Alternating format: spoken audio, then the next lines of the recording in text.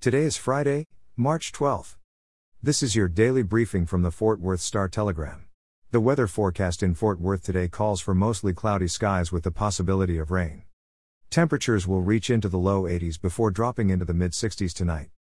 Our top story today: the Railroad Commission of Texas has identified about 146,000 inactive or abandoned gas wells concentrated in the western and southern parts of the state. More than 6,000 of those have been inactive for a year or more and are not being properly maintained by operators. These wells threaten the state's environment and pose public health risks from methane emissions and groundwater contamination. And thanks to the COVID-19 pandemic, more than 100 companies operating these wells filed for bankruptcy last year. The environmental advocacy group Commission Shift has details of the growing crisis that also says as oil and gas development declines, the state may be forced to either pull back on their plugging program or request more money from the taxpayer-funded General Revenue Fund that includes sales, utility and tobacco taxes as well as natural gas and oil production taxes. For more on this important story, visit star-telegram.com.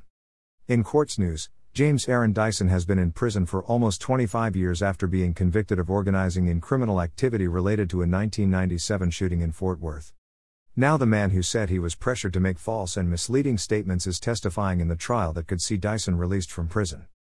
At the time, prosecutors presented false evidence that Dyson was a member of the R13 gang, which enhanced the charge and sentencing guidelines. But in August, Dyson's case was reviewed and confirmed that he was not a gang member. The Tarrant County District Attorney's Office Conviction Integrity Unit found that Dyson had been overcharged and his sentence was too long. The Tarrant County DA and other law enforcement officers signed a letter to the Texas Board of Pardons and Paroles that asked it to reduce Dyson's sentence to time served, but Governor Greg Abbott denied the petition. Testimony in the new trial resumes today with at least 2 other witnesses. The goal of the hearing is to prove that Dyson is entitled to relief based on the wrongful conviction. For more on this developing story, visit star-telegram.com. In pandemic news, Tarrant County reported 8 coronavirus deaths and 433 new cases on Thursday.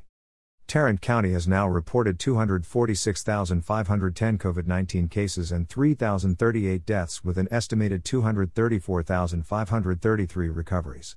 Patients hospitalized with COVID dropped to 295, the fewest number of coronavirus hospitalizations since September.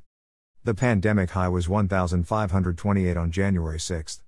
And finally today, in sports, the Dallas Cowboys posted a video clip of Dak Prescott's rehabilitation on social media on Thursday, less than 24 hours after the team officially announced its 4-year, $160 million deal with the quarterback. Prescott said during Wednesday's news conference that he was feeling healthy but declined to put a timetable on when he would be fully recovered from surgery to repair his right ankle. He suffered a compound fracture and dislocation during Week 5 of the 2020 season. To see the video of Prescott's workout, visit star-telegram.com. For the latest in Fort Worth and Tarrant County news, visit star-telegram.com. Before you go, Return Man is a new podcast celebrating the life and investigating the suspicious death of Lancaster, South Carolina's only Super Bowl champion, Jim Duncan. From the Rock Hill Herald, find Return Man at heraldonline.com/returnman, on the iHeartRadio app, or wherever you get your podcasts.